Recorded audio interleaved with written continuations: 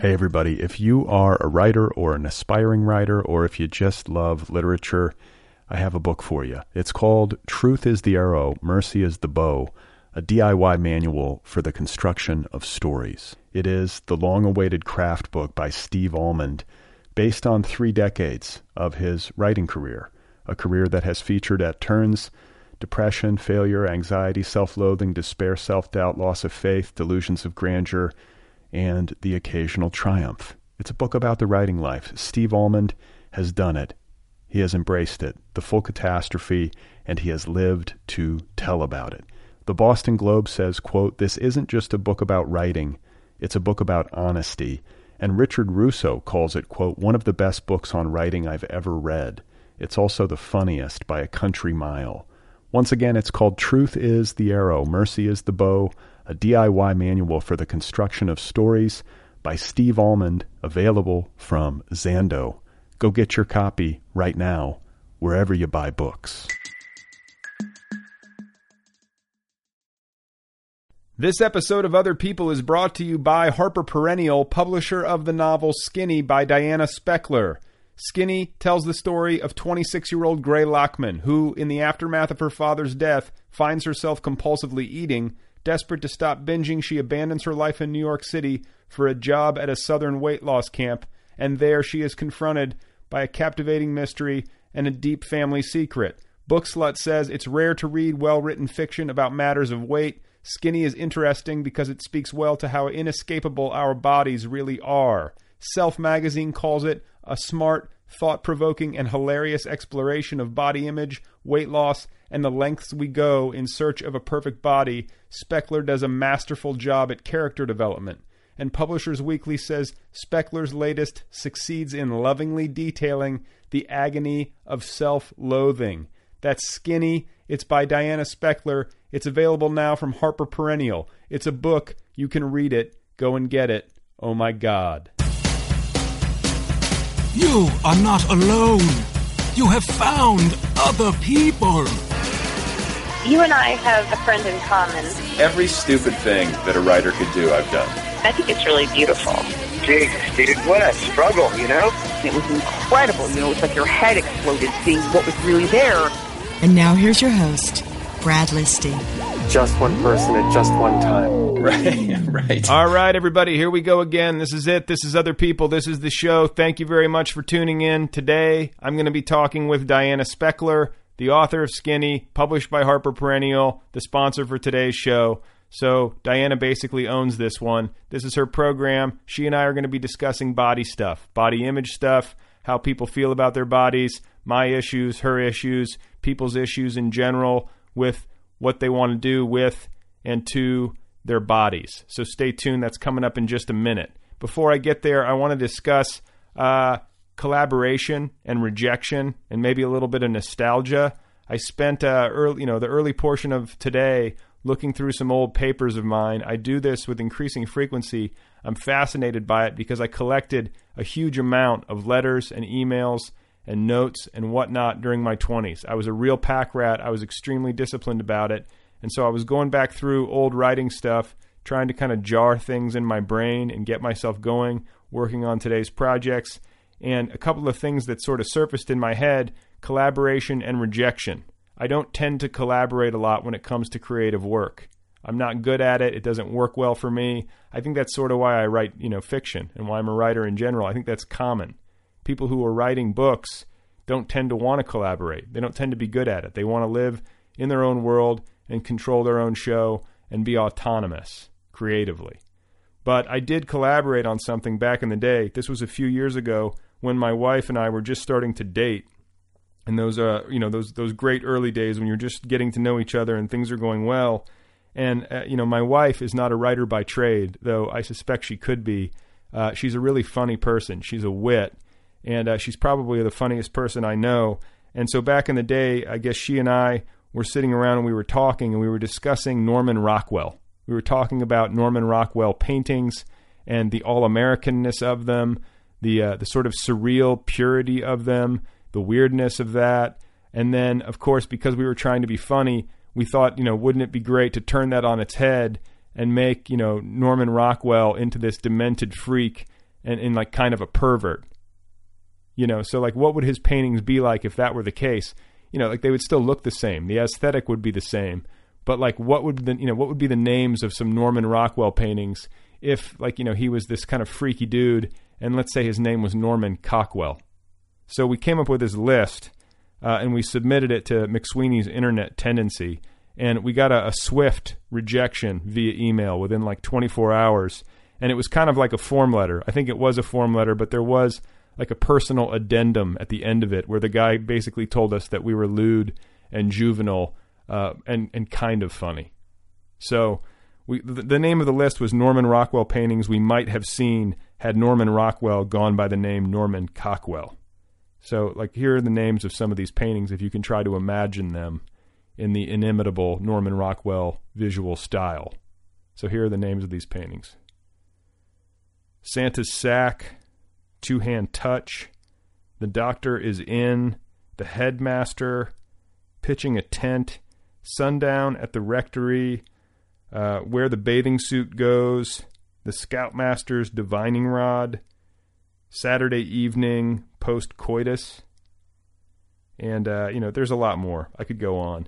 I don't know. It was really funny to us at the time. I'm not sure if it plays well now or if it ever did, but we were rejected for that. That's part of the process. That was something that I collaborated on with my wife. That might be the only piece of writing we've ever actually officially collaborated on. And so I was glad to find it. It makes me laugh anyway. It brings back good memories. And then, thinking more about rejection, I want to turn now to a more personal story of rejection, a romantic rejection that occurred way back in the day when I was in 5th grade. And this was quite some time ago now. And, back in those days, back at that age, in my era, I can't believe how much I'm dating myself, but in my era, you went with people. You asked a girl to go with you. So in 5th grade, I guess this is maybe one of my first girlfriends, if not the first girlfriend that I ever had. I asked her to go with me, or actually, I don't think I asked her. I think I probably had, I think in those days you had somebody else ask for you. It's like one of your buddies essentially served as your emissary, and he asked her or called her up, and it was all handled through second parties. But anyway, Julie and I were going together, and then something happened. So I'm gonna read you a letter that I wrote. This is part of a column, a kind of a funny column that I used to write on my blog and on the Nervous Breakdown called Open Letters to Individuals Who Have Somehow Had an Impact on My Life. So I'm going to read you this letter that I wrote to Julie, many years later, sort of in an effort to be funny, but also to reflect. And, since there is some heartbreak here involved, I thought that I would bring some music into the equation to sort of add some effect. So here goes. Dear Julie, I've actually written about you before. We dated briefly in the 5th grade, and on January 28th, 1986, you broke up with me.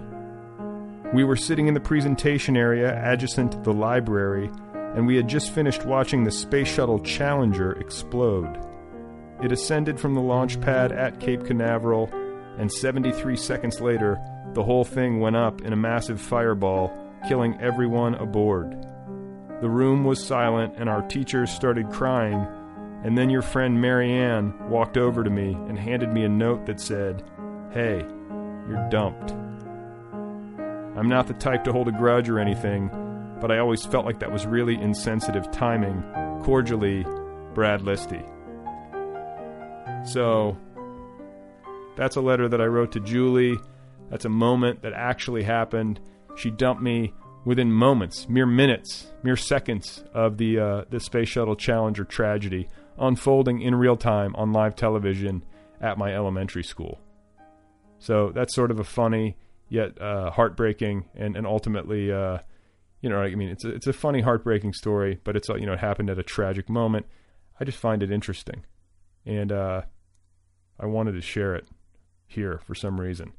So there's that, and then the last thing that occurs to me, or the last thing that I stumbled across today, which is sort of funny, is that I wrote down a conversation that my wife and I had back in the early days of our relationship when we were dating. And the reason why it caught my eye is because of this story coming out of Ohio several days ago. You know what I'm talking about, this private zoo, all these animals getting loose. this guy shooting himself. I mean, just this terrible story. All these animals getting killed, and this, I don't know, zoos in general, just, I don't like them. They freak me out. And so I come across this this conversation that my wife and I had back when we were dating, and somehow I guess we were sitting around watching Animal Planet, and we got into this discussion about Bigfoot because we were watching a documentary about Bigfoot, and we started like thinking about what it would be like if you were like a very tall, very large man, like a basketball player, like an NBA like level athlete, and you're like 6'8", and what happens if you get your hands on a really good Bigfoot suit?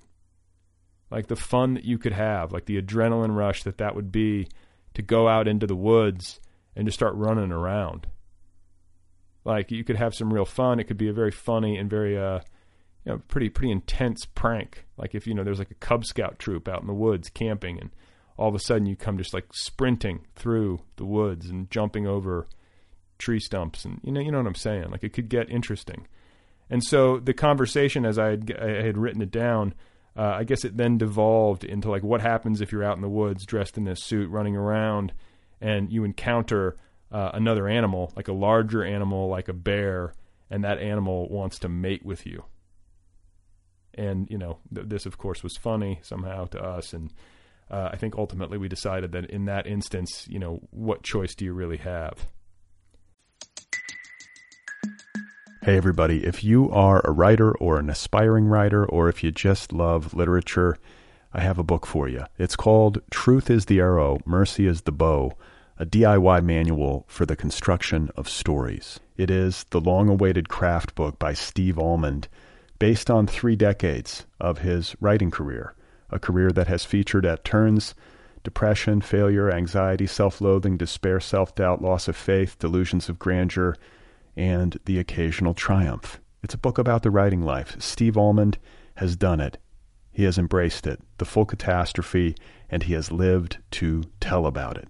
The Boston Globe says, quote, "This isn't just a book about writing, it's a book about honesty." And Richard Russo calls it, quote, "one of the best books on writing I've ever read. It's also the funniest by a country mile." Once again, it's called Truth is the Arrow, Mercy is the Bow, a DIY manual for the construction of stories by Steve Almond, available from Zando. Go get your copy right now, wherever you buy books. So, obviously this is getting off into, unrelated territory from the task at hand here. So I'm going to try to reel it back in, take us back in the direction of books and literature and things more dignified. My conversation here with Diana Speckler is now going to unfold. Again, she's the author of Skinny. It's a novel, and I hope you enjoy what she has to say. So are you still going? Are you still out there doing readings and promoting, or is it? Yeah, I mean, being in New York makes it easier. I mean, you can sort of tour without ever leaving home. I did a little bit of traveling in the beginning, but there's so many reading series here that I've been able to do a bunch of events just around the New York, New Jersey area. You're like Brooklyn, you're hitting all the different books. I mean, how many different bookstores are you talking? Like, what's the network? Not even bookstores. I've only read I haven't read in many bookstores, but the reading series here are often in bars. So you basically, you're working the bar scene. Yeah, one could say that. And, working the bar scene. Right. Well, and what about I'm loath to describe it that way because I was a cocktail waitress for so many years. But so I like to think of myself as not working the bar scene anymore, but I suppose. Where did you work? What kind of bars were you working at? The last job I had, which ended about a year and a half ago, was at a tequila bar in Midtown Manhattan, and I was working there for 3 years. And I was drinking so much tequila I could take a tequila shot without making a face. Jesus. How's that? Yeah. What's your tequila? Did you have like a favorite? I mean, did you become pretty? I mean, I feel like there's a lot of tequilas. I have a buddy who's really into it. And, I liked the Blancos, and my favorite was just a very basic one. It was just Herradura Silver. similar. It's similar to Patron, but I think it's better. Okay, good to know. Good to know. And then you quit that once the book sold, or did you start doing other things in addition? No, I was still working there all through the Who by Fire release. I didn't quit. I got fired. Oh, really? Yeah. How did that go down? Well, and I had never before been fired from a job. It was my first time. I don't know why I felt like I had to throw that in. I just got insecure for a second. But what happened was, it had been this one bar for a long time, and then it basically one of our customers bought it. So he changed everything up. He changed the name. It stopped being a tequila bar. It just became a sort of generic Midtown bar. And he promised to keep all the staff on, but obviously that never works. And we were all very unhappy. He was unhappy. All the girls were unhappy because of all the changes. You know how, everyone's resistant to change, even if it's like the bar is changing. Like something that's not a very big deal feels like a big deal just because it's changed. So, and also he was an asshole. Am I allowed to say that on your podcast? Yeah, no, we invite swearing. We like it. Go ahead. Okay. So, and we didn't get along very well. Like, I didn't like him. He didn't like me. He was constantly drunk. And finally one day he just called me and told me that he knew that I thought he was an asshole, and so he had to let me go. And I said, how did you know that? And he said, somebody told him. Interesting. So somebody ratted you out. Yeah, somebody ratted me out. I don't know who. Unbelievable. Now, this guy was a regular customer, so he would come in and get loaded at your bar, and then he decided that he liked it so much that he bought the place. Yeah. That's exactly what happened. And was this like a high-end kind of tequila bar type situation, or what kind of bar are we talking about? It wasn't high-end at all. It was dim and small and a little bit dusty, and all of the decor had a theme. The theme was the Day of the Dead and that Mexican holiday. And so it was a little bit like it was sort of a weird place. And kind of a bastion in Midtown, because in that area of Midtown there aren't a lot of good bars. So it was a fun place, but it certainly wasn't high end. And then what happens after you get fired? So you get fired, you walk out, and then what has it been since? Well, I didn't have to walk out because he called me on the phone. So there were no histrionics. And then I thought, I actually might be okay not getting another bar job, which scared me because I've been working on and off in bars for 13 years, and I thought, since I was 17. And so I thought, I don't know if I'm going to be able to survive without it. You get really addicted. I don't know if you've ever worked in service, but you get really addicted because you walk out with these wads of cash, and you don't have to think about the job. Theoretically, you don't have to think about the job in between shifts, which is very different from teaching. Because teaching, you're in the classroom a very short amount of time, and then outside of the classroom, you're still thinking about the job constantly because you're grading papers, you're prepping, and that was the other way that I was making money, was teaching. So I liked just going into work and leaving with cash and not having to think about it again until the next shift. But, well, that's good for writing too. You get to kind of save your brain a bit. You don't have to exactly. Yes, if there wasn't so much tequila involved. Yes. So were you drinking pretty heavily on these jobs? I feel like when you work in bars and people I know who've worked in restaurants for years and years, like there's sort of a pretty heavy drinking culture among the people who work there, like after hours and whatnot. Oh, during hours. Yeah. Yeah. So you're doing shots of tequila. We were just drunk all the time, Because you're dealing with drunk people. So think about it. Like, how do you deal with drunk people sober? And not only deal with them, but serve them. You have to serve them. You have to submit to them and smile at them and think that they're funny, So it's all bullshit. So it's all bullshit. Yeah, I'm realizing talking about it, I must be a little bit bitter about this job, about this line of work. But there were a lot of things I liked about it too. It could be really fun, but it's kind of grueling. It's a lot of partying. Well, sure, and all that. Is all the kindness that you get from a waitress or a waiter at in a bar or a bartender. Like all of it is Brad, bullshit. They're not hitting on you, okay? No, Those girls are not hitting on you. That's it. Yeah, they want nothing to do with me. They don't think my jokes They are just want funny. your money. Well, I used to Right. I delivered pizzas. That was my thing, and loved it. It's still to this day the job that I've enjoyed the most, and that probably includes writing. I loved delivering pizzas because everyone loves. What did you like about delivering pizzas? Well, first of all, I mean, I really thought about this because you have time when you're on the road. But first of all, you don't have to deal with your boss very much because you're out on the road. As long as you're fast and you get the pizzas to the house on time, you're doing your job.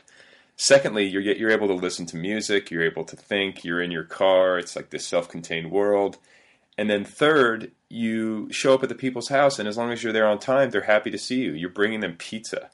And I guess the fourth thing would be that they open their door, and you get this vignette of their life. They open their door, and you get this flash of what their life is like. You can see what's in their living room. You can see what kind of dog they have. You can see what their house smells like. All that kind of stuff was really fascinating to me. And then I was delivering in Boulder, which is a college town. So, you would get all. My college town. That was your college town too? Yeah, I wonder if you ever delivered me a pizza. Entirely Which possible. Pizza place were you working at? I did some time at Mountain Mike's, and then I did Mad Mushroom. Mad Mushroom was the place you could call and say, I'm tripping my face off, and they would give you a free pizza? Entirely possible. Entirely possible. Which years were you doing this? This was like 93 through 97. I mean, I was there from 97 to 01, and my freshman year was the year I was ordering a lot of pizzas. What dorm were you in?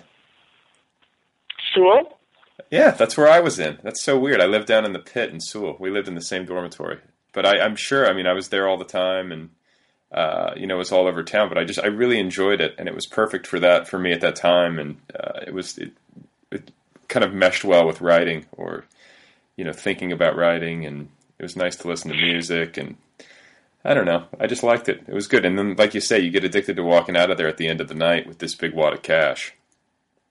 Yeah, there's definitely something intoxicating about that. I would imagine there's also something appealing about spending many of your working hours in your own car, not dealing with a boss, Precisely. not dealing with anybody except, you're just back and forth between the pizza place and people's homes.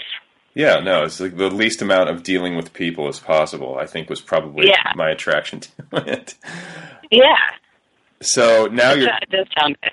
So now you're teaching, in New York, and you're also, on the Stanford University online writing program. Is that correct? Yeah, that starts this fall. I'm going to be teaching the novel for Stanford's online writing school. Okay, well, yeah, and then as far as like the in-class teaching stuff, that's happening in New York at where? Yes. I teach for the Gotham Writers Workshop. I also teach a creative writing class at a fashion college. And Wait a minute. What, at a fashion college? Yeah, there's a fashion college called the Laboratory Institute of Merchandising, and they employ me to teach a creative writing elective. And what are your students like? They're very fashion conscious, and sometimes I ask them for advice.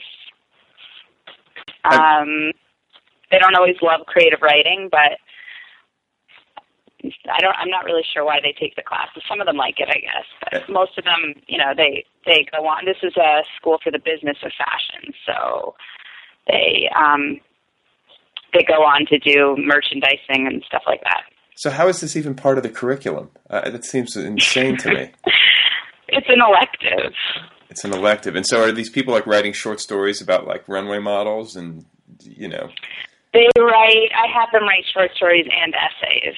And they seem to do better with the nonfiction part of the class. Fiction, they don't seem to love the fiction so much. So it's the fashion college, and then where else? And the Gotham Writers Workshop, and also I have private students. Gotcha. Now, do you like to teach? Do you enjoy it, or is it something you're doing for money? Be honest. Both. I like it. I like being in the classroom. I dislike the prep. I dislike reading the papers. It's very time consuming, but I love being in the classroom. I love working with students, particularly adult students. You know, I mean, Gotham is adult education, so it's people who have full-time jobs, sometimes have families. They're of all ages, all walks of life, and they just decide, you know, I really want to write. It's something that usually it's something they've always wanted to do but never did. So they take the class, they make the time commitment, and it's 3 hours a week for 10 weeks, and they're writing a lot. And for my class, they're writing novels and reading each other's novels. So I think it's really beautiful. Yeah, no, that's cool. And I mean, like, what kind of class size are we talking? Is it 15 people, 20? They cap it at 14. Yeah, that's good, because I remember when I was teaching, you know, classes of 30, 35, and I would What subject was it? It was creative writing. I mean, I was teaching creative writing, and I was also teaching English comp, and I would come home and, you know, that stack of papers to grade, that's a bear. That was the part of it that I found the least appealing. Yes, that's tough. Well, let's talk about Skinny. You know, I'm particularly fascinated with the research, the field research that you did, and we touched on this when your book was, you know, part of the TMB Book Club when we did our online chat. And you know, I'm a big fan of when authors go out and do this sort of field research, because I think that there's something about that is, or how should I put this? I feel like it's something that doesn't happen often enough, because authors are so used to kind of tucking themselves away in their little office and writing or wherever they work. And not often enough do we get out into the world and get our hands dirty. And so I sort of think that, I mean, what was your experience of it going down? I mean, you worked at a weight loss camp, correct? Yeah, I did. And I want to respond to that point that a lot of novelists don't research. Honestly, I love research, I really do, but largely I do it because my knowledge base feels very limited. For example, I don't think I could ever write a historical novel because I have such a limited understanding of history and context. And I think that a lot of that comes from just not having paid attention in high school. But, you know, the time when everybody else was sort of building their foundation, I don't know what I was doing, but I was not paying attention. So I don't know about very much unless I experience it. And most of what I experience, I don't think is interesting enough to put in a book.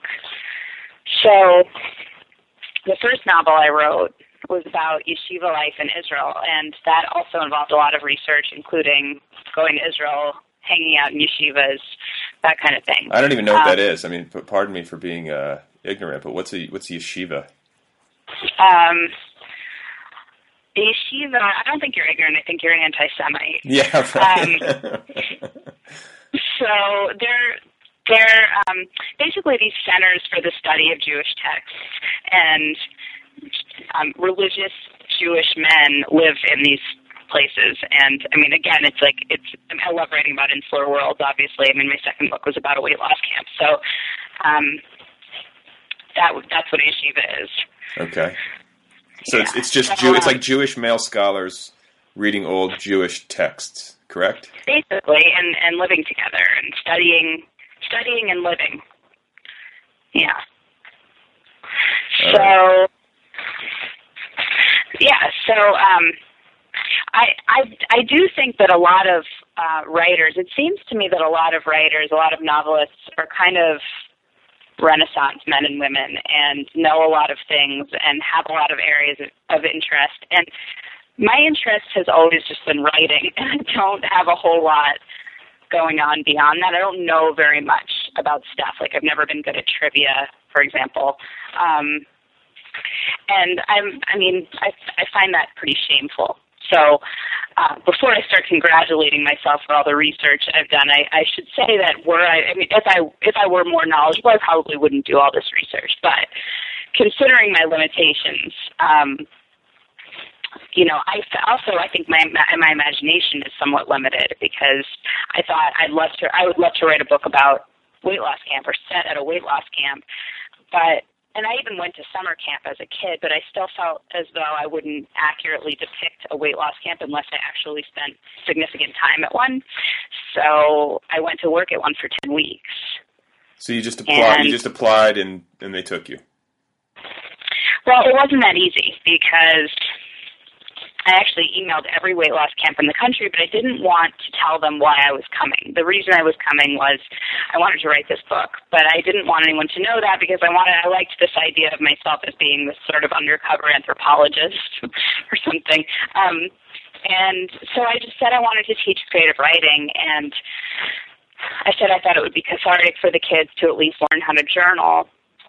And nobody wanted to hire me nobody wanted to hire a creative writing teacher at a weight loss camp. So,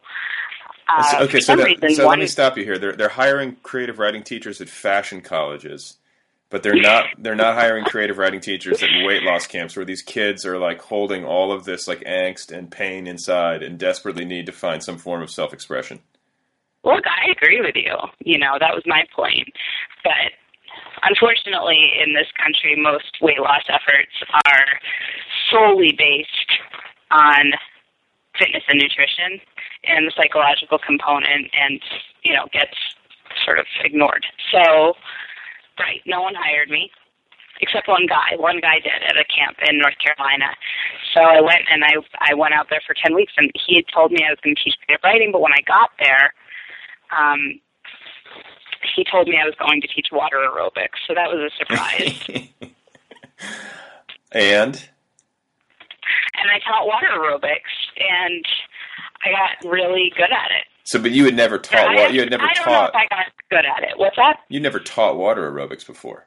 Well, I didn't know what water aerobics was, and I'm still fuzzy on the details of what water aerobics is. And I was picturing something like synchronized swimming, so I was actually choreographing dances, which was absurd, and because I didn't know how to dance or to do synchronized swimming, and I also didn't have any music, but that was what I started doing. And then eventually it just became sort of natural to me, and I was dancing with the kids in the pool, and it was really fun. And so I started to believe I was giving these kids a fantastic water aerobics education, but I guess, in truth, I don't really know what I was doing. But I figured as long as we're moving, this is good.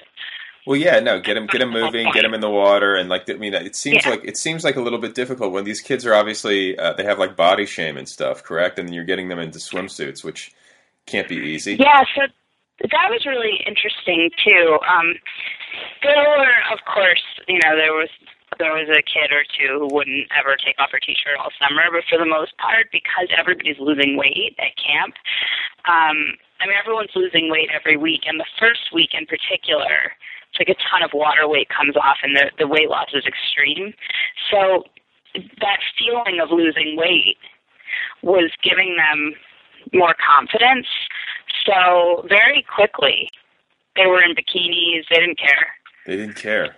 See, I'm like a relatively thin person, and like I care. Like I want to wear a t-shirt. I've got problems. You can wear a t-shirt. I know, but it's just like I feel like I have like I think I might have extreme views about this, but it's like in daylight, people taking their shirts off and getting into bathing suits. It's like I feel like there's a very small percentage of the human population that really looks good half naked or fully naked in daylight. I mean, is that extreme? Do you know what I'm saying? Yeah, daylight's rough. Bathing suits are also rough. Ugh. I think often people look better naked than they do in a bathing suit, right? Probably. I don't know. I just feel like I have like I rationalize my own neuroses to myself by saying that I'm self-aware enough to know my limitations. Do you know what I'm saying? Nobody needs to see that. You might try this summer just a little self-tanner. Maybe. Yeah, I'll try to use some bronzer. Is that right? Am I using that terminology correctly? I don't know. I think bronzer is makeup, but you can get that lotion that has a little tint in it, and that might make you feel more confident. Okay. Well, no, and like this is the other thing. Because I think the broad daylight issue is about pastiness. It's about, that's the thing. I'm pasty. I have freckles. Like I'm not made for that. And then you see some people, and they're these olive skinned and they have these, you know, just this natural physique or whatever. And it's like, okay, well, these are the people who are meant to be on the beach. Like, these are the human beings who are destined for this. But that's really a shame that we think that way, because why shouldn't everybody get to enjoy the beach, you know? But then there's the idea that, like, why should we, like, I feel like it's compulsory to enjoy the beach, sort of like it's compulsory to enjoy dancing. And if somehow you don't enjoy the beach or you don't enjoy dancing, it's like your fun impaired. Do you know what I'm saying? There are certain activities that it's like, wait, you know.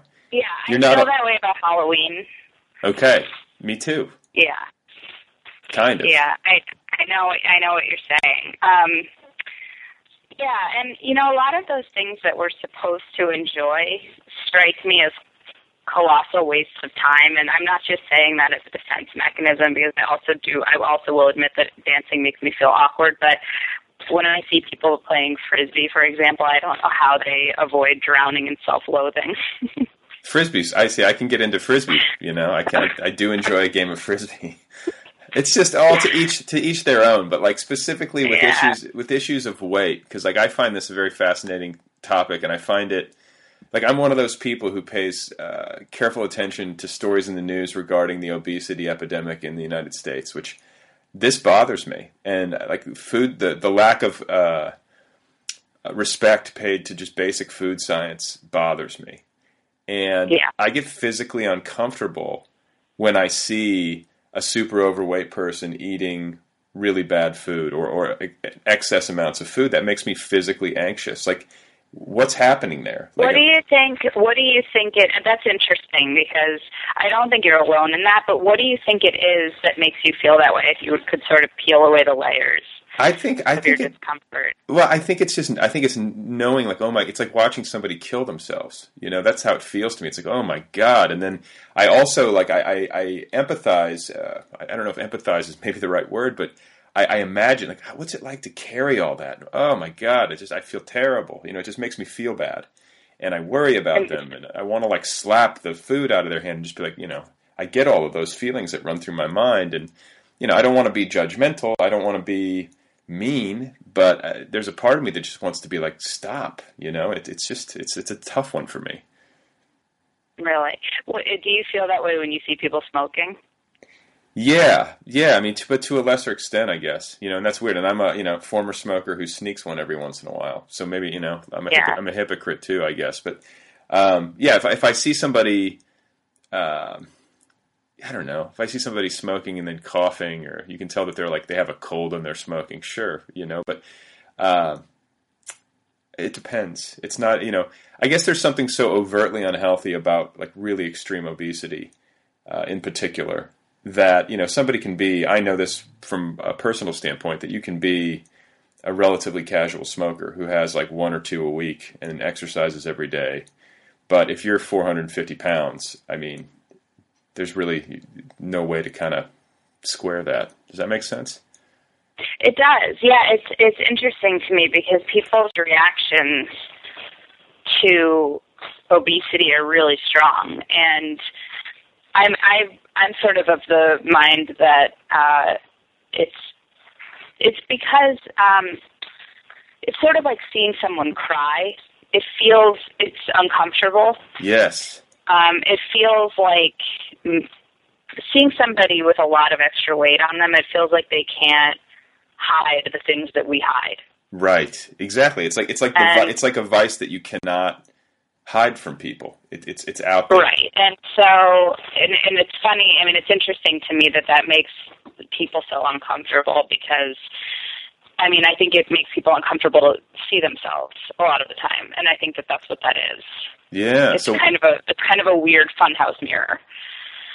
That's a good point. So, I mean, like, what am I seeing? I mean, it's like, I guess that's like a funhouse mirror for, like, my own stuff, and I'm seeing these people. Yeah, well, I mean, not to turn this too much into a therapy session, but I'm willing to go there. Yeah, that's all right. What do you, I mean, you know, you said it makes you uncomfortable. It makes you want to slap the food out of their hand, and it also makes you feel bad for them. Well, no, it's like, right? it's like, yeah, I mean, in an extreme case, if you're seeing, like, I remember being at a football game. I was at a Chargers-Colts game, and I'm sitting there, And there's a man who is, when I say large, like I cannot describe to you how big this guy was. Like he had to have been over 400 pounds. And we were sitting in these seats, and this guy literally came down to his seat with like 5 or 6 hamburgers and a giant beer. And I'm thinking, like, see, what runs through my mind is heart attack. What runs through my mind is me giving mouth to mouth to this person. Like, that's the sort of shit that goes through my head. I'm not even kidding you. And so when I say slap the food out of their hand, I mean, that's sort of joking. I don't want to sound too extreme about it. But in that instance, it's like, dear God, man, you're going to die. Like, that's what I'm thinking. But there's more to it than that, because why do you care if that stranger dies? You have to go a little deeper. Yeah, well, it's and I guess I feel the same way about somebody who's like shooting up or, who's just being really self-destructive. And I think it's in any context. But again, most of the time I don't see the self-destructive behavior of people who are engaged in like serious drug abuse or whatever the case may be, because it's much easier to conceal. And in this particular instance, it was just watching this guy do it in public. It would be like if you're at the Chargers game and the guy next to you pulls out a syringe and shoots up, Right. Well, and even if he wasn't eating, he's not able to hide it because it's his body. Yeah. It's a tough one. It's interesting. I think that we've all done self-destructive things and hidden those things. Sure.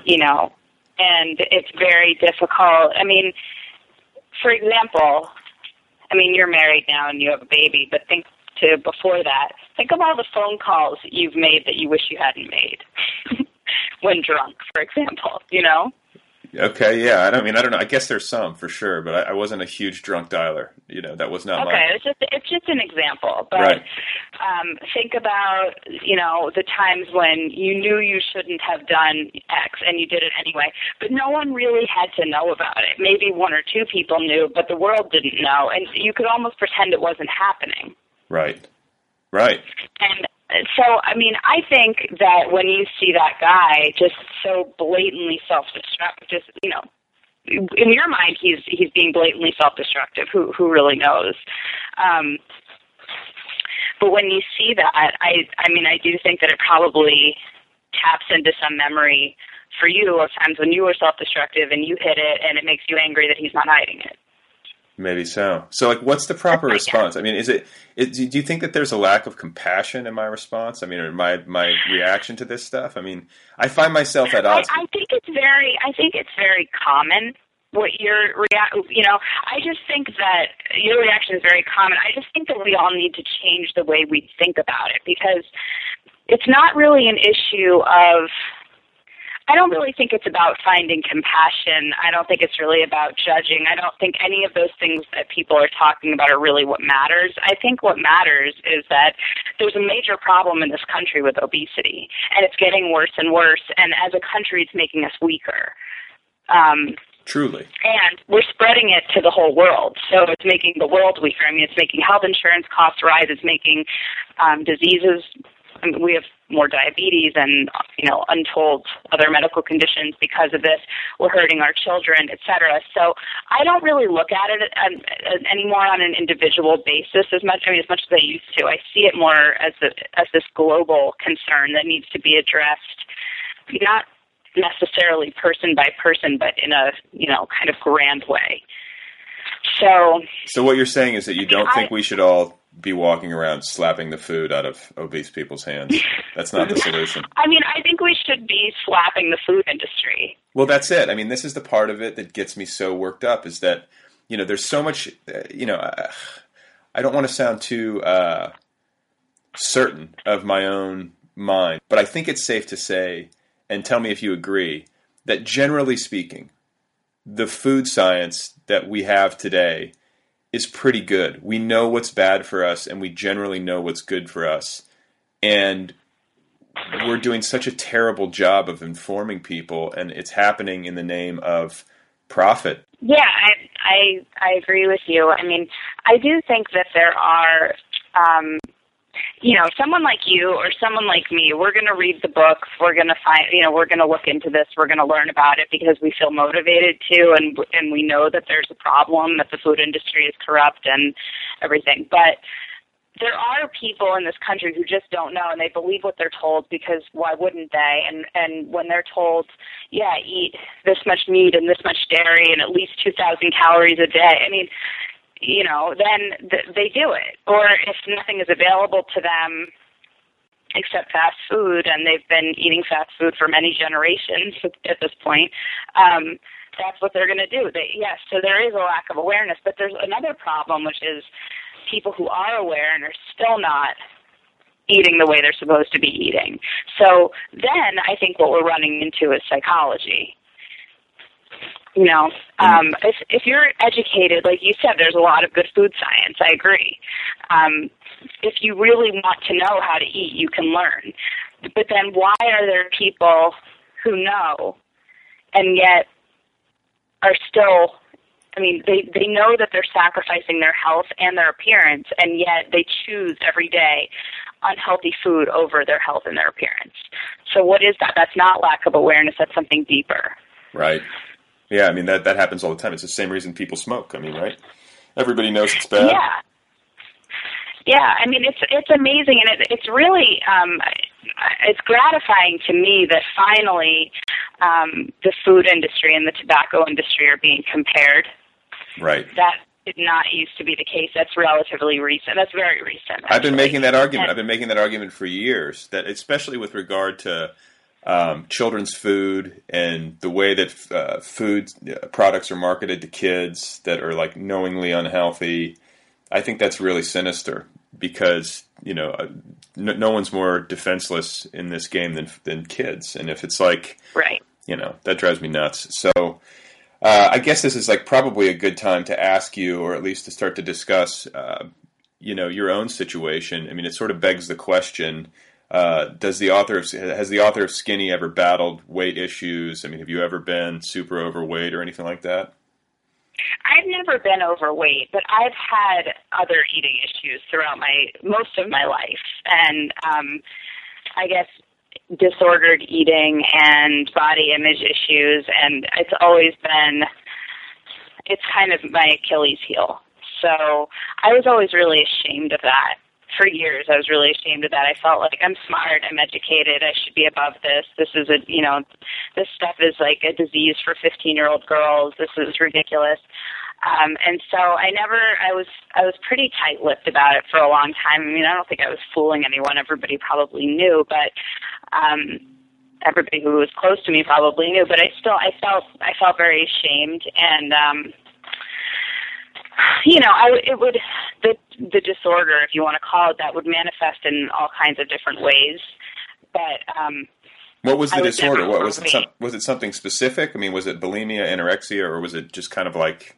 It was kind of a little of everything. But like I said, it would just manifest in different ways at different times. Like sometimes it would be restricting calories. Sometimes it would be, constantly working out. Whatever it was. But at some point in my early adulthood, I looked around and I realized I am like really not the only one. Whether someone is obese or anorexic or an obsessive dieter or whatever, it seemed to me like almost everyone I knew had issues with food or issues with their body or both. And that was what really intrigued me, to realize. It didn't make me feel any better to realize I wasn't alone, but it definitely made me interested. And once that occurred to me, that everybody had something surrounding, everybody had some issue with food or their bodies, I really wanted to study it. I really wanted to write about it. You're a fiction writer. You know what I mean when I say study. I wanted to get in there and Sure. kind of get to the other end of it, not in a scientific sense, but I wanted to observe. And so to bring this back around to your question about my research, that was when I decided to go to Fat Camp, because I thought these places are microcosms of the diet industry. Well, yeah, and what were these kids like? Give me like a snapshot of these kids. What age group, male-female ratio? It they were 8 to 18. There were more girls than boys, and with a variety of backgrounds and personalities. I mean, there wasn't really a type. Some of them were there because they wanted to be. Some of them were there because their parents wanted them to be. It was really a mix. There were some kids there on scholarship. On scholarship? There were, yeah, like some kids who couldn't afford it who were there anyway. There were kids who had 15 pounds to lose and others who had a couple hundred, you know. Oh, my God. And, I mean, did you fall for any of these? I mean, not fall for any of these kids, but you must have just been brokenhearted by a lot of these kids, right? I mean, there's a lot of sad... I mean, some of the time I was, like, it's weird. You know, in the first days, I felt, like, really sad about that and about them and everything. But then as time went on, I mean, I was living with them, and it changes. You know, that empathy changes when you're living with them and you have to tell them what to do, and they're a pain in the ass sometimes, and you know, they're kids. And honestly, there was something that was really amazing was that because everybody was overweight, because you know, body stuff was almost off the table, or at least the bar was set differently than it is in the real world. They were just regular kids. Back in their environments, they may have been the fat kids, but at camp, it was like everything was shifted. Sure. So they were just kids, and I lived with the oldest girls. They were the teenage girls, high school girls, and some of the time they were super fun, and some of the time they were moody and hormonal and awful, you know. Yeah, look, honestly, this is an interesting experience, and especially interesting to me because I have a 10-month-old daughter, and, you know, immediately, as soon as you even know you're having a girl, my mind immediately flashes forward to adolescence, and I try to imagine, what is this going to be like? And then I remember my sisters, when they went through that, when they were, you know, I just remember the house was crazy, and what was it like to be living with a bunch of teenage girls in I'm assuming some sort of camp dorm environment? Is it scary? Sometimes we were all painting each other's nails and doing each other's hair and talking about everything, and then other times it was like they were all in a big fight, you know. And I think that's being a teenage girl. I mean, I remember being the same way. It's like your moods are up and down constantly, you know, and they were always, I mean, you know, and also they didn't always really want to be there. So that was tough. They missed home. They were sick of the food, all the typical teenage stuff that you would, you know, they would feel that way anywhere, not just at a weight loss camp. Right. Wow. It's just, it frightens me, just that energy level. But I guess, you know, and then what about the guys, to be fair? I mean, what are teenage boys like? I guess they're just all punching each other and like, you know. You know, I didn't have as much interaction with them, but I did teach them water aerobics. I'm sure that was a big hit. Oh yeah, they loved it. There weren't a lot of them. So I don't know. I mean, they, you know, and again, like there were a couple of boys there who hardly had any weight to lose at all, and then there was one who had been in a wheelchair. I mean, he was like 450 pounds or something. Oh, so God. It was a range. Well, now, and what about income bracket? And I mean, this is an element to the story that we didn't talk about earlier, and I think it needs to at least be mentioned, is the fact that, you know, I think a lot of the problem can be cultural, and a lot of the problem is rooted in access. I mean, eating well is more expensive, and getting access to farmers markets and organic produce and all the stuff that you know, we know is good for us isn't necessarily something that's you can just snap your fingers and do. Did you notice that most of the kids? But there's also the issue of supply and demand, and when they're not demanding it, no one's supplying it. You know, true. So in the Mississippi Delta, for example, which is like really bad. I mean, you know, there's a lot of obesity. Yeah, they don't have farmers markets. They have a lot of fast food places, and that's what the people want. That's what they're asking for. Yeah, and you try to take it away. You try to mention that it might be be bad for people, and then I think people get fiercely angry and protective. Like there's something deeply emotional and deeply connected to a person's sense of identity. What they eat is deeply emotional and deeply connected to who they think they are. Is that correct? Yeah, and well, and also, people get upset when you try to take their toys away or their drugs, know, and right. Honestly, there are a lot of conservative politicians who aren't helping matters. Sarah Palin's comment on her, is that show still on there, that Alaska show? No, thank God. Yeah, she made a comment, that, she was making some dessert with her kids, and she was saying, like, Michelle Obama doesn't want us to eat this, but, just almost like, it's like we're the fun party, we're the fun Republicans, and so we're going to eat junk food, and that's not a good message. No, and it's like, that's the thing, that really pisses me off, I gotta say, is that, like, I can't think of anything more benign than Michelle Obama going around to like elementary and junior high schools and like encouraging kids to like play outside more and like eat their vegetables.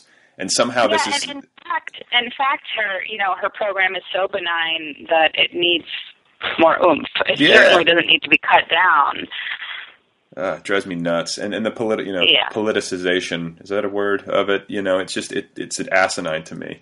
And I guess the question that comes to mind at the end of all this is, what's the answer? I mean, is there? I'm sure it's not simplistic, but I mean, what is to be done? Do people just have to start croaking of heart attacks at 40, and then there's just an epidemic of this, and then finally people wake up? Do we have to go through this dark period before we, see the light, or what is to be done? Do you have any idea? No, I don't know. I wish I knew. I would shout it from the rooftops. But there's this great book called The End of Overeating, and in it he talks about how the way that people started we were just talking about, the way that people started talking about the tobacco industry some years ago took a long time to catch on. Because it was decades ago that we found out that smoking is addictive and causes lung cancer. But it took a long time before people started to see cigarettes as gross. Right. And I find that sort of encouraging, sort of discouraging, because in my opinion, we need to do something fast.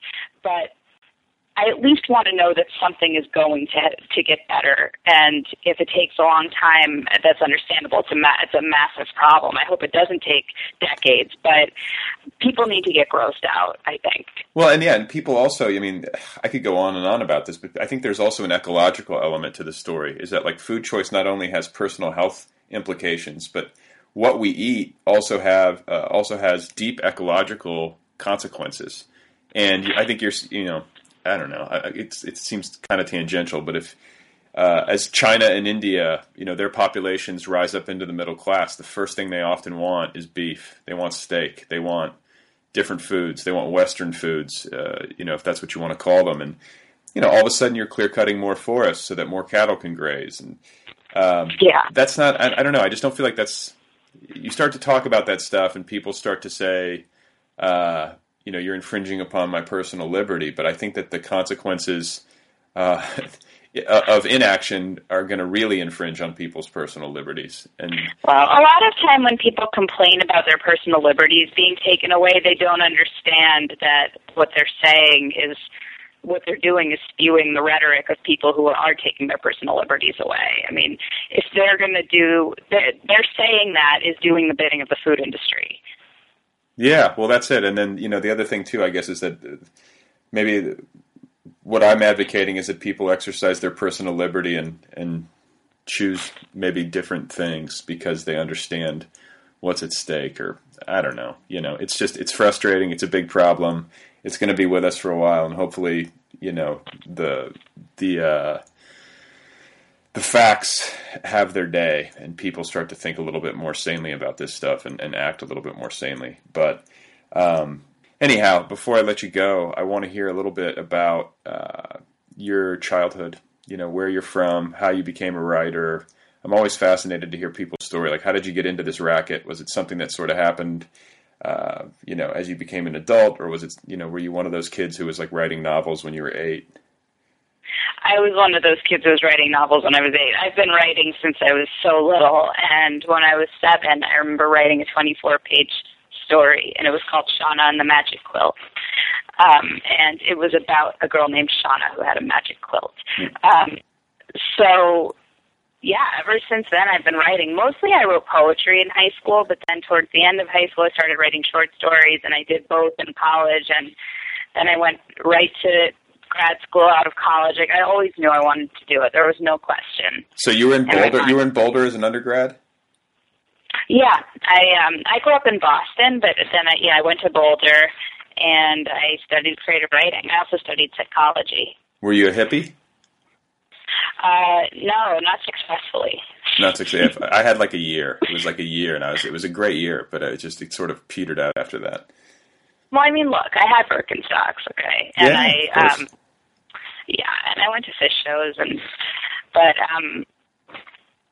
no, I don't know what I was, but I definitely wasn't one of those kids with dreadlocks on the hill with a dog on a hemp leash.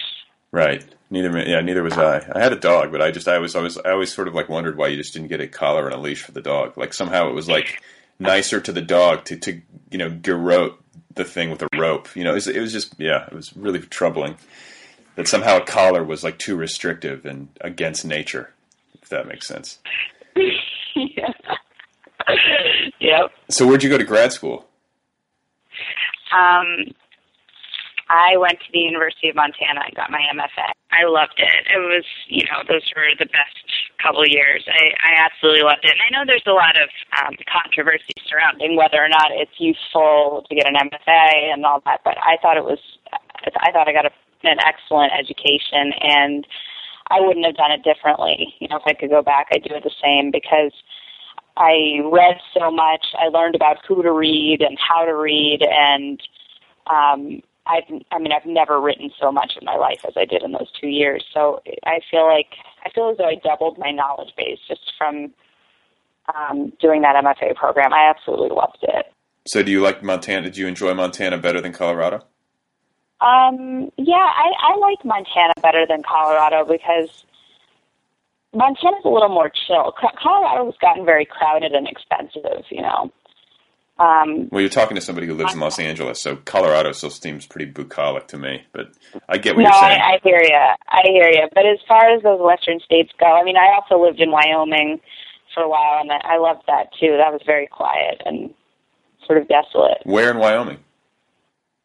Central Wyoming, in a town called Thermopolis that has the world's largest mineral hot springs. So what were you doing there? That's like the middle of Wyoming is really... It's really the middle of nowhere. It really is the middle of nowhere. At the time, a friend of mine had bought a house there, which is a whole other story, but she wasn't living there. She was living in Mississippi, and she told my boyfriend at the time and I that we could just live in her place and pay her mortgage, which was $200 a month. Christ. And since we were both writers, we thought this is probably a pretty good idea. Let's go write our books. Sure. So that's what we did.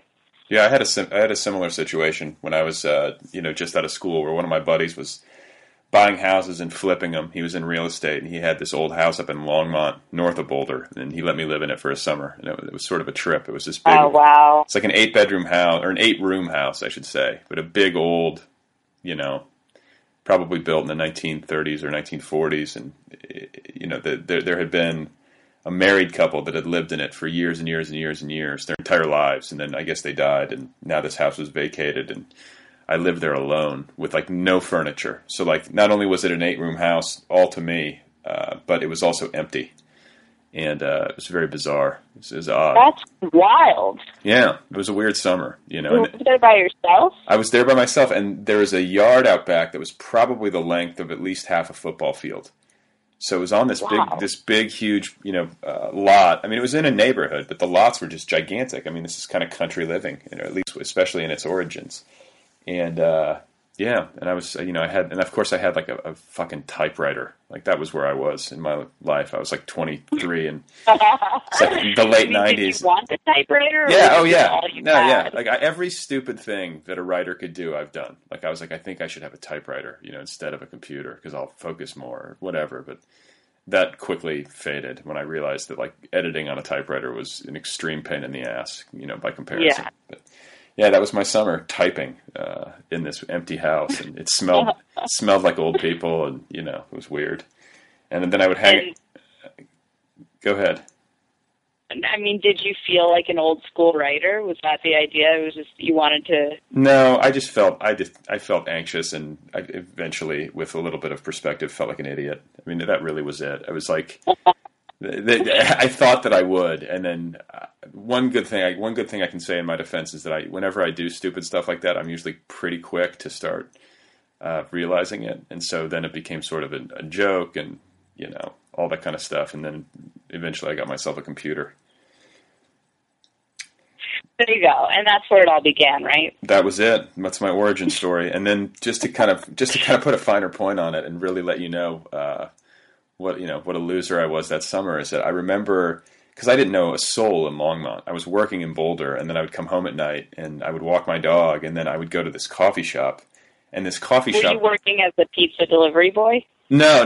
This was like my first real job. I was working at Warren Miller Films in Boulder, and I would drive home, and I would let my dog out. I had a border collie named Merlin, great dog, who's no longer with us, but he was home alone all day, which was a stressor for me because those dogs need to run. And I would come home and we'd go for a walk, and I would wind up wanting to just be out of that house. So I'd go to this coffee shop that was in a house. I forget the name of it. I want to say it was like Luna or something like vaguely hippie-ish. And I would go there and sit outside, and there were these like goth teenagers from Longmont who were there every single night, as was I, essentially, during the week. And so like we became buddies, and like that's who I hung with. It was wow. Yeah, special. So you and the goth teenagers in a house that was sort of a coffee shop, or Correct. A coffee shop that was sort of a house. Sitting on the porch and like me bumming smokes from them, like that kind of scene. And then you'd go back to your 8-room mansion and fire up the typewriter. There was a moth infestation of the house at some point. It was all very strange, and it was short-lived. It was only for the summer, but when somebody offers you a place to live for the summer and you're a young writer, you take it. You're like, sure, that sounds perfect. Yeah. Yeah, exactly. So it was an experience, but back to you, Wyoming, and then from Wyoming to New York. No, I've sort of zigzagged all over. I mean, I was in Boulder, then I was in Montana, and then I was briefly in Texas, and then Wyoming, and then California, and then Rhode Island, and then New York. Christ. And do you have writers in your family? I mean, is this part of your blood, your situation? No, not at all. I mean, my dad's a doctor. My mom has her own business. She's a party planner. I mean, I think that my dad is a really good writer, but he's not a writer by choice. He writes for medical journals, but he sort of has, in my mind, a writer's sensibility. I've always thought he'd be good at it if he wanted to do it. But no, nobody in my family is a professional writer. You have siblings? I do. My little brother's a lawyer, and my older sister is a real estate agent. So I am definitely the wild card. And you guys were all raised in Massachusetts? Yeah. Like outside of Boston or in the city? Mostly, yes. What's that? I said outside of Boston or in the city? Just outside of Boston in the suburbs. Okay. And what was that like? Did you like Boston? I don't feel any connection to Boston anymore because when I graduated from high school, my family moved to Texas. Everybody's in Texas now, and for various reasons. And so when I go home, I mean, always, even when I went home from college, I wasn't really going home. I was going to Texas.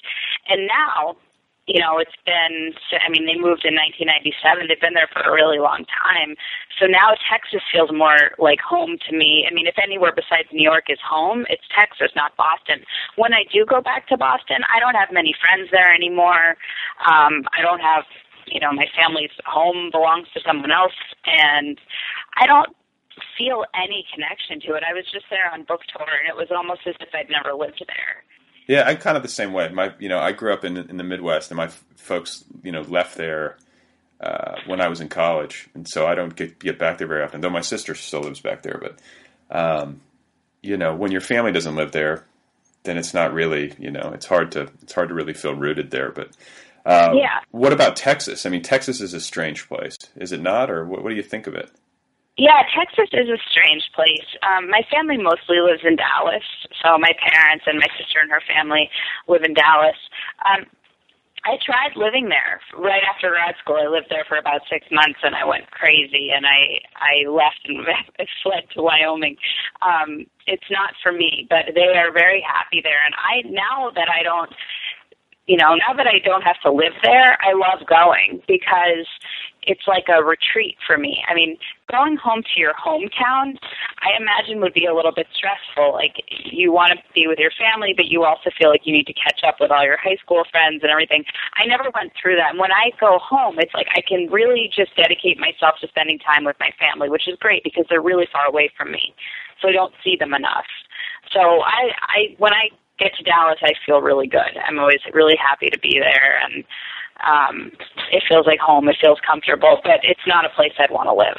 Yeah, no, I was in Dallas just like back in I guess it was early February. I went to the Super Bowl. I'm a huge Packers fan, and I got a ticket at the last minute and went. And that was the first time I'd ever spent any time there, and it was really brief. I mean, I drove into Deep Ellum. I'm assuming you've been there.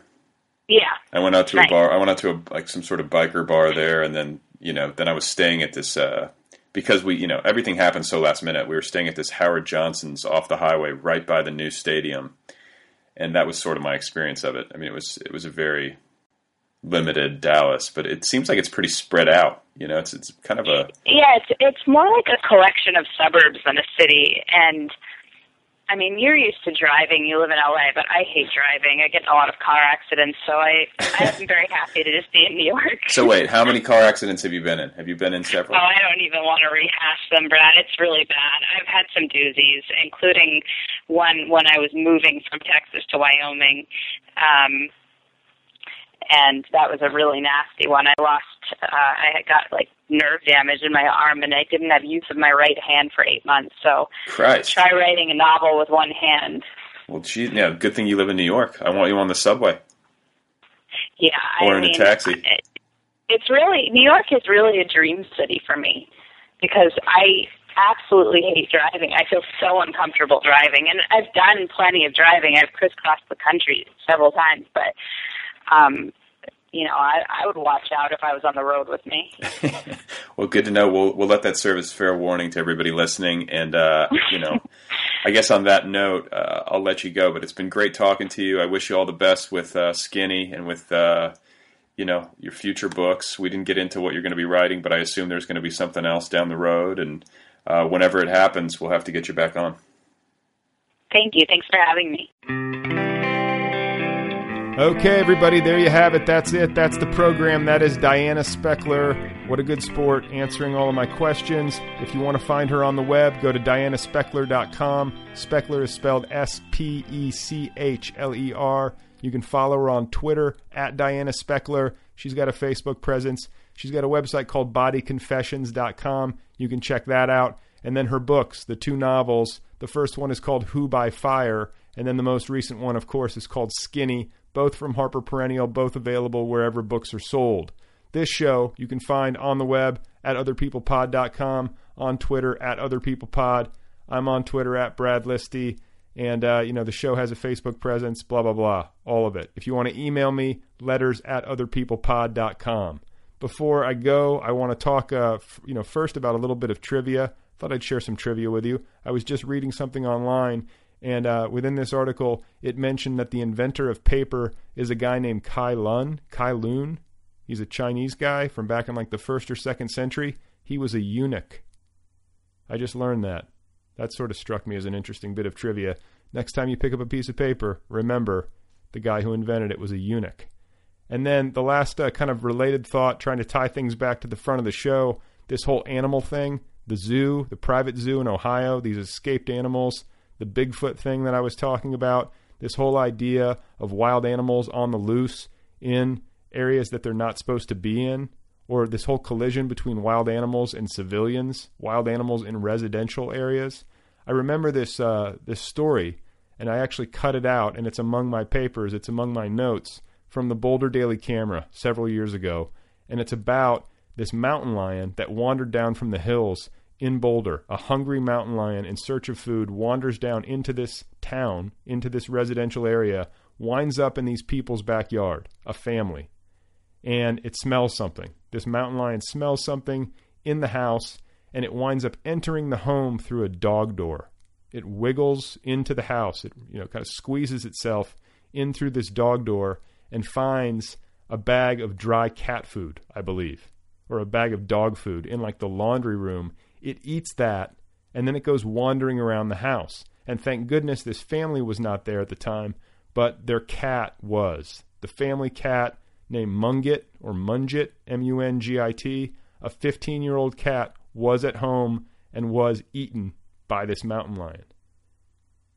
So I've always liked this story. I think the reason it stuck to me is that I've always been able to kind of attach myself to it from a POV perspective. I've always seen this entire story unfold through the eyes of poor Mungit. Imagine this 15-year-old cat who's had a good life, who's at home, who's 15, who's lying on the couch. There's a beam of sunlight. It's a sunny day in Boulder, a beam of sunlight cutting in through the window, cutting in through the curtains. Mungit's on the couch. He's lying in that sunlight. He's sleeping. He's taking a nap. He hears a noise. He stands up. He kind of yawns, stretches, looks, and there's a mountain lion in the living room. So, on that note, I will close. I don't really know what the point of all that is. Maybe it's just to remind you that, things could be worse. Things are going to be okay. There's not a mountain lion in your living room, is there? I don't think so. And you're not a eunuch, are you? So, there you go. 2 good reasons for optimism. Have an enjoyable day. Take good care of yourself. And take deep breaths.